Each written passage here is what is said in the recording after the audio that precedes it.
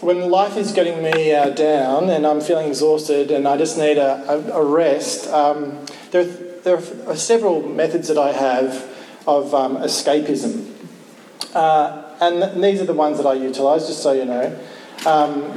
Binge watching West Wing, it's one that I'm going through at the moment. I can just tune out and just watch 3 episodes in a row.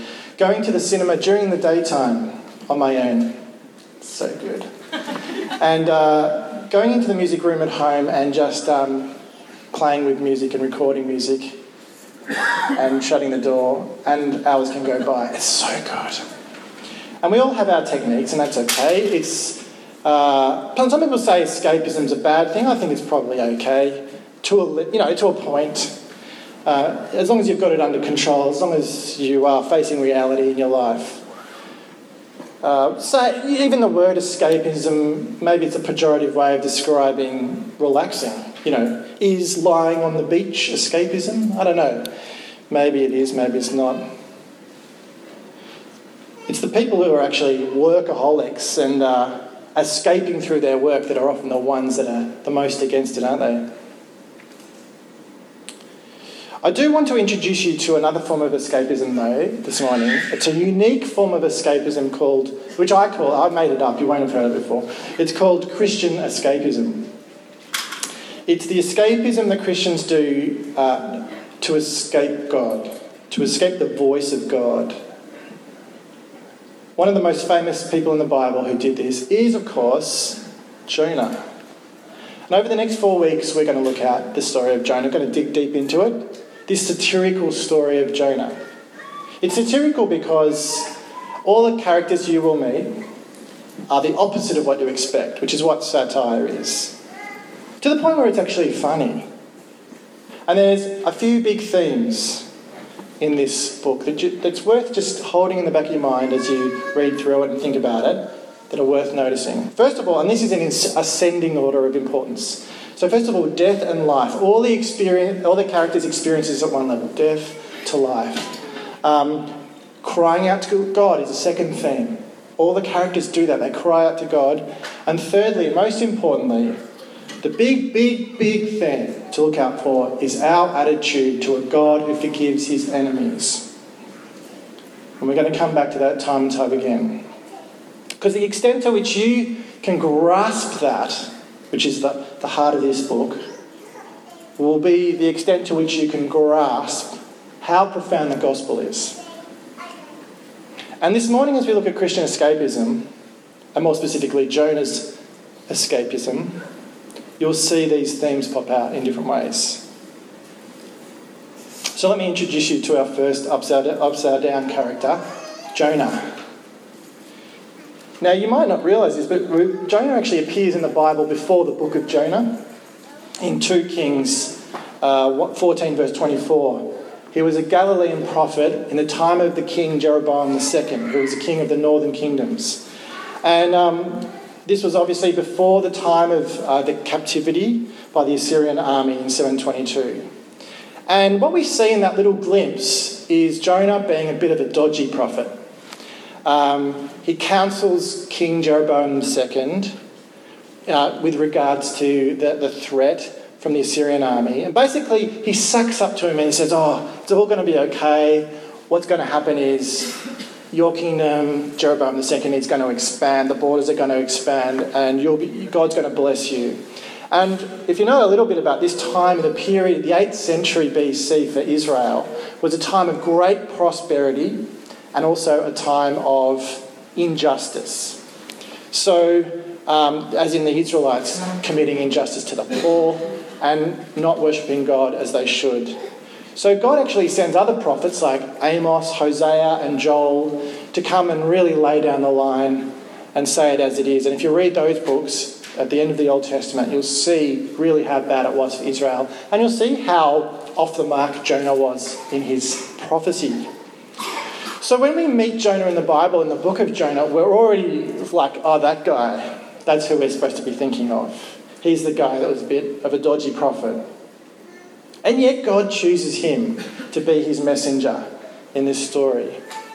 He's the reluctant prophet. This is satire. You see prophets in the Bible, you expect them to be great, men of God, righteous, and yet you see this eccentric, strange, rebel, reluctant prophet.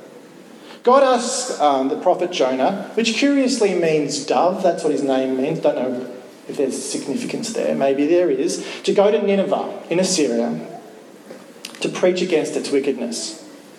Now at this point, Jonah would have been trembling in his boots. I don't care how obedient you think you are to God. If you were asked to do this, you would have been trembling too. You would have been scared out of your brains. Because the Assyrians were notorious for being brutal, violent, and persecutory to their people. So think ISIS, think the Nazis. Go to the Nazis and preach to them and tell them how wicked they are. That's what God is telling Jonah. So you can sort of understand his reaction. And this is all true and historical. We're not talking about some pretend people here. When I was in Germany last month, I went to the Pergamon Museum in Berlin, and it's filled with biblical archaeology, this museum. And one of the things that I saw was a carved relief of the Ninevites, the Assyrian army in Nineveh from the time of Jonah, in front of me. It was amazing to see. And what they're famous for is their pointy beards that they had. And so we are talking about real people here. So you can see why Jonah is afraid, but also he would have been thinking to himself, what is God doing? Why is he sending? Why should God be paying attention to these evil people? Why should I be ministering to them? Why does God want me to do this? I hope God's not going to show grace to these people, because if he does, I'll be pretty annoyed. That's what he's thinking. Why doesn't he just destroy them and be done with it? Sometimes God is asking us to do things we don't want to do, isn't he? And usually, 99.9% of the time, it actually is not that costly for us. It's far from the kind of thing that Jonah's being asked to do. It could be giving your money away to someone that needs it. Perhaps it's speaking up about your faith to a relative who's not a Christian. Maybe it's simply being obedient to his holy law in some kind of way. Now, sometimes God does ask us to do something challenging and scary, like go to Nineveh and preach. Sometimes that does happen. But mostly God just asks us to do stuff that makes us feel awkward or nervous. Like lead Sunday school. Whoa! It's not quite the same, is it? Or talk to the homeless person that you bump into in the street. Or stand up for the bully. Stand up against the bully, sorry. Don't stand up for the bully. At school. Break up with your boyfriend or girlfriend if they're leading you away from Jesus. Rebuke your friend who's living in grievous sin, and you know that, and you're not saying anything. It makes you nervous. You know God wants you to say something, but you don't. How do you respond when you receive that call from God, that feeling in your gut? You know God wants you to do something. And how do you respond? Well, this is what Jonah did. He bought a ticket on a boat that would take him to Tarshish, which is in southwest Spain. If you look on your booklets, you can see it on page 2, a little map, what we're talking about. It's like basically the westernmost, furthest away place in the Mediterranean world. And God wants him to go that way, and Jonah gets a ticket to go that way, the exact opposite way. Jonah did not want to have to face up to God's request. So he thought it would be better to have a complete change of scene. He's a prophet and he knows he can't really escape God. He knows that. Yahweh is omnipresent. He knows he's a prophet. He created the world. He's therefore everywhere in the world. He created the sea. He's therefore everywhere over the sea. He created Tarshish, for that matter. Jonah was attempting some form of spiritual escapism. And also he was, let's just face it, he was sticking his finger up at God. God wanted him to go east, and he said, get stuffed, I'm going west. He was chucking a tantrum. And he also didn't want to get in trouble with the Ninevites. He would rather protest to God that he would have no part in speaking the word of God to them. They didn't deserve it. So Jonah, can you see how he's the very opposite of what you expect? He's not the prophet that you usually meet in the Bible. He in fact, is a disobedient man of poor character. Now, the story goes on and we meet some more people, some new characters. Jonah boards a ship and he goes down below the deck for a snooze. And meanwhile, a violent storm comes upon the ship. And we meet our next satirical characters, the sailors. Now, in literature like this, and even in modern literature, if you think, Gilbert and Sullivan, I was thinking about where are the sailors? Or, pirate movies. Leo went to see last night at the Comedy Theatre Peter Pan, and you've got, pirates and sailors and that. If you think about the normal way you imagine sailors, hopefully there's no sailors in the congregation today, you imagine, hip flask, dodgy characters. Were to expect the moral equivalent of a bachelor pad on the ocean, These guys are not known for their spiritual insights. They're not known for being humble, righteous men. And in this comedy of errors, we see these dodgy pagan sailors actually move towards Yahweh, the God of Israel. And so a frantic conversation begins on the boat as this storm whips up. And what we don't see in our English translations is that the conversation is in a mix of Hebrew and Aramaic, and they jump from one language to the other, and they talk to each other in a bit of this and a bit of that, and they talk to Jonah in a bit of this and a bit of that. So you can imagine this cross-cultural, dialogue going on frantically as the waves and the wind are blowing. It's quite scary for them. And they're bewildered by what Jonah reveals to them. They cry out to their own gods and nothing happens. They throw their cargo overboard and nothing happens. But Jonah, now apparently free on his escapist journey away from God, is asleep down below, but he's going to have to face up to what's really happening. And I'll just read you and remind you of what happens. Verse 6, the captain went to him and said, "How can you sleep? Get up and call on your God. Maybe he will take notice of us so that we will not perish." Then the sailors said to each other, "Come, let us cast lots to find out who is responsible for this calamity." They cast lots, the short straw, however you do it, and the lot fell on Jonah. So they asked him, "Tell us, who is responsible for making all this trouble for us? What kind of work do you do? Where do you come from? What is your country? From what people are you?" And he answered, "I am a Hebrew, and I worship the Lord, the God of heaven, who made the sea and the dry land." And this terrified them, and they asked, "What have you done?" They knew he was running away from the Lord because he had already told them so. So the storm showed the sailors that Yahweh, the Lord of Israel, really was the God of the universe, because he was the one controlling this storm. And that Jonah was consciously disobeying his God. And they were just confused at why he would do that. And they were right. Jonah's life was falling apart. The house of cards was coming down already in the first 10 verses of the first chapter of this book. He was a prophet of Yahweh. Now he's potentially going to die a miserable death with these pagan sailors. What an end to his life. When Christian friends of mine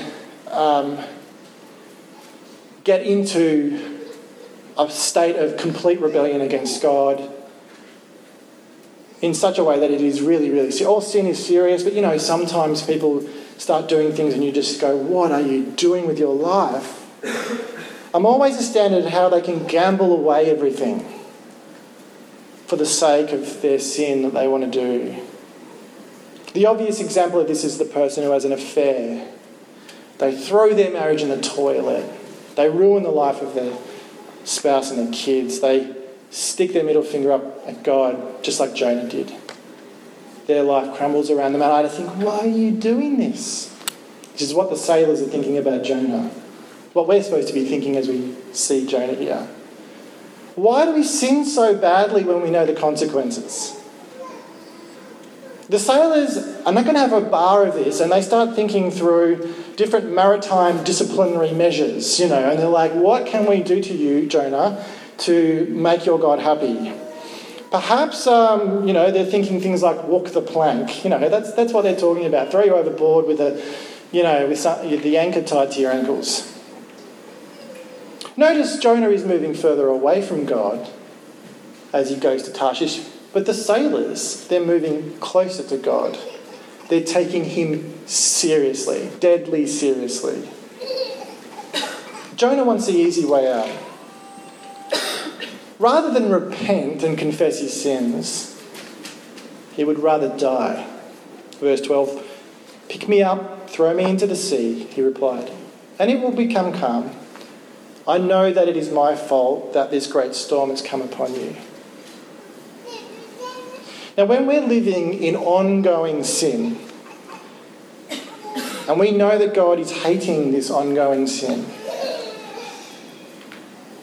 what Christians do, what we do, is usually end up with what you could call, what psychologists call, cognitive dissonance.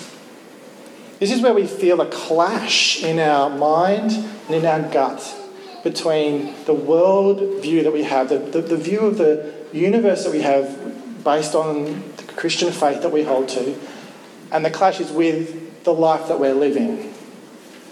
We know that the way we're supposed to be is the exact opposite to the way we are, and this clash occurs, and it causes such a dissonance that we can't handle it. And I think this is the way God speaks to us, actually. So, for example, you tell yourself that you are a disciple of Jesus Christ and that you are an honest person. And then you know that secretly you're stealing money from your work by fiddling the books. And this jars in your mind because you know that this is not the way a Christian should be, and so you start to feel stressed and ashamed and like you are living a lie. That's cognitive dissonance. Another example, you tell yourself you are a disciple of Jesus Christ, and everyone thinks that's who you are. A person who seeks to live in sexual purity. And then, secretly, you are pursuing intimacy, sexual intimacy, with someone you're not married to. And deep down in your soul, you know that God doesn't want this and that He's angry about this. And you know that you are living a lie. And the image that people see of you is one thing and secretly you're another thing. You feel this clash inside of you. You tell yourself you're a disciple of Jesus Christ that is graciously loved by God, that you are a child of God, and yet you hate the guts of one of your relatives, one of your family members. You're constantly criticising them, backstabbing them, wishing they would leave the country. And you wish in your heart wasn't full of this hate, but it is. And you know that this is not the way you're meant to be. You're not meant to be characterised by this kind of hatred. You're meant to be characterised by Christian love. There's the cognitive dissonance. So what we try and do is resolve it. There you go. You've resolved it. One way to resolve it, and this is the best way to resolve your feeling of life isn't right, is to own up to your sin and repent. That's the ultimate best way to do it, right? Then you will feel much better and you will grow as a disciple as a result. That's how maturity occurs. You say to yourself and to your confessor, yes, I am a sexual sinner. I am sorry, I want forgiveness. And your confessor, the person who you are confessing to, which could be a Christian friend that you trust, or it could be your community group leader, it could be me, it could be Beck, or another person you know that you trust who's a Christian, we will say, after you confess, in the name of Jesus Christ, in the power of His death and resurrection, you are forgiven, you're free from the burden of your sin. When I've confessed my sins after carrying them around to a friend or to a person that I trust, it's like the weight is lifted off your shoulders and you're on cloud 9, hearing those words. And this is what Jonah should have done in that moment. He should have confessed his sins to the sailors. This is what I've done. And he should have said it to God, I'm sorry, repented and said, I will be obedient now. But let's face it, he would have avoided some very fishy situations that were about to come his way. Sorry, there's a joke there. If you're struggling and wrestling with your faith and you're not sure if you really believe in Jesus, I ask you, have you ever confessed your sins and repented of your sins to anyone and had them declare to you that you are forgiven? If you've never humbled yourself to that point, then you're missing out on something that's very foundational to the Christian faith. It's no wonder that you doubt the gospel because you've not experienced the power of the gospel. What many Christians do, so that's one way you can repent of your sin. That's the way I want us all to deal with our sin and our cognitive dissonance. But there's another way that we can deal with it, which is that we try and escape. And so this is how Christian escapism works. It's escaping from the voice of God. It's escaping the reality of who you are as a Christian. And it can take many forms. Here's some forms. It can start with excuses. You say to yourself, well, I'm doing the best that I can do. This is all that God expects, so isn't that all that matters? What about grace, And so you kind of use this rubbery word grace, and this kind of God, is a warm and fuzzy God up in heaven, to give yourself latitude to rebel against him. Secondly, you create this kind of artificial timeline for yourself, for your Christian escapism. You think to yourself, as long as I eventually clean up my act, then it'll all be okay. Of course, you're the one deciding what that timeline is, and you just delay it and delay it and delay it. A third way you might do Christian escapism is like this. You're feeling this dissonance, and so you effectively go like this. La la la la la la la la la la, and you fill your life with so much noise that you just ignore the reality of what's going on. You busy yourself up by working long hours so you don't have to face it. You drink yourself to sleep every night. You become obsessed with some form of activity that you can focus on that distracts you from dealing with the dissonance. Perhaps you go travelling and you fill your life with exciting experiences. This is what Jonah was trying to do, wasn't it? These are all just psychological techniques that we can try to block out the voice of God. Another way I've seen is that people get angry with the church. We're talking about Christians here. Christians getting angry with the church because of their own cognitive dissonance. You say, Christians are so judgmental. They should just stop judging me, and they should love me for who I am and what I'm doing and how I'm living my life. And paradoxically, you feel self-righteous in your rebellion against God. Another way is that I've seen this a lot of times. You feel you're in rebellion, you feel the cognitive dissonance, and you start blaming the church. So you go looking for another church that will offer you a different kind of theology and worldview that will fit with the way you want to live your life. One that perhaps doesn't talk about sin and just talks about loving each other. Yeah, man, cool, hippie, yeah. Another way you could do it is that you could go to this kind of other kind of church that will allow you to live however you want to live, and then after a while say to yourself, actually, I don't even think I need to be a Christian anymore. And you substitute the Christian community for another kind of community of post-Christian friends who you meet up with every now and again just to talk about organic farming, and how to cook vegetarian tofu soup or whatever. You might even go along to one of these faux religious, or you might call it a-religious churches that are popping up, like the weekly service in Thornbury, which doesn't actually have a religion that it's attached to, but they meet each week and you pay entry to go, and you talk about themes like overcoming addiction and dealing with your existential crisis, and you sing, 60s folk songs and you paint pictures together. And that is your way of escaping God. It's just another ocean for you to jump into. Jesus told a very famous story about this, of course, the prodigal son. And there's a lot of close similarities between this story and the story of Jonah. Remember the younger son who couldn't live in the loving family house anymore. He just wanted to do his own thing, and he offended his father by saying, "Give me my inheritance now, my share, and I'm going to live my life the way I want to live, and I'm going to just walk away from the loving family that I've had. Thank you very much." And he did this, and he went away. But instead of a storm that whipped up, there was a famine. And instead of being thrown into the sea, he ended up in a pigsty, feeding the pigs. What a mess he found himself in. But he came to his senses, and he did come home and found his father waiting for him with his arms open. We've got to stop practicing Christian escapism. Don't go to Tarshish with Jonah. Go to the foot of the cross with Jesus. Jonah, he was the disobedient prophet who tried to escape from God's call in his life. But Jesus is the one true prophet, isn't he? Who God sent not just to preach to his enemies, but to graciously die for his enemies so as to provide a way of forgiveness.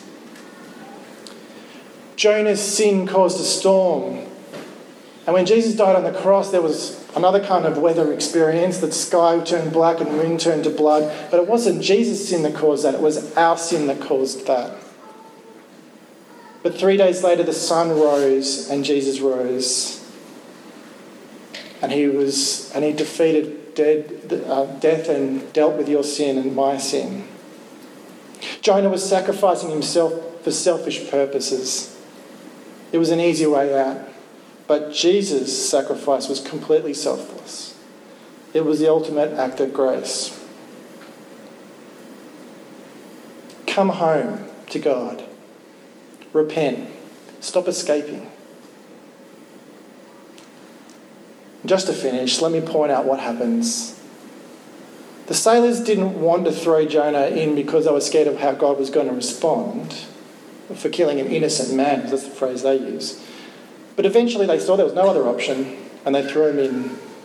And verse 15, and the raging sea grew calm. And we're going to sing a song about that a bit later. And verse 16 says, at this the men greatly feared the Lord, and they offered a sacrifice to the Lord and made vows to him. Out of Jonah's disobedience, God has worked things for his glory and brought the sailors to him. The sailors are bowing down and worshipping him. And what that shows us is how profoundly sovereign God is. Even when we're trying to escape, yet God still does what he wants to do. That he's still in control. Our life might be in a mess in our rebellion, but God is still working. Let's pray.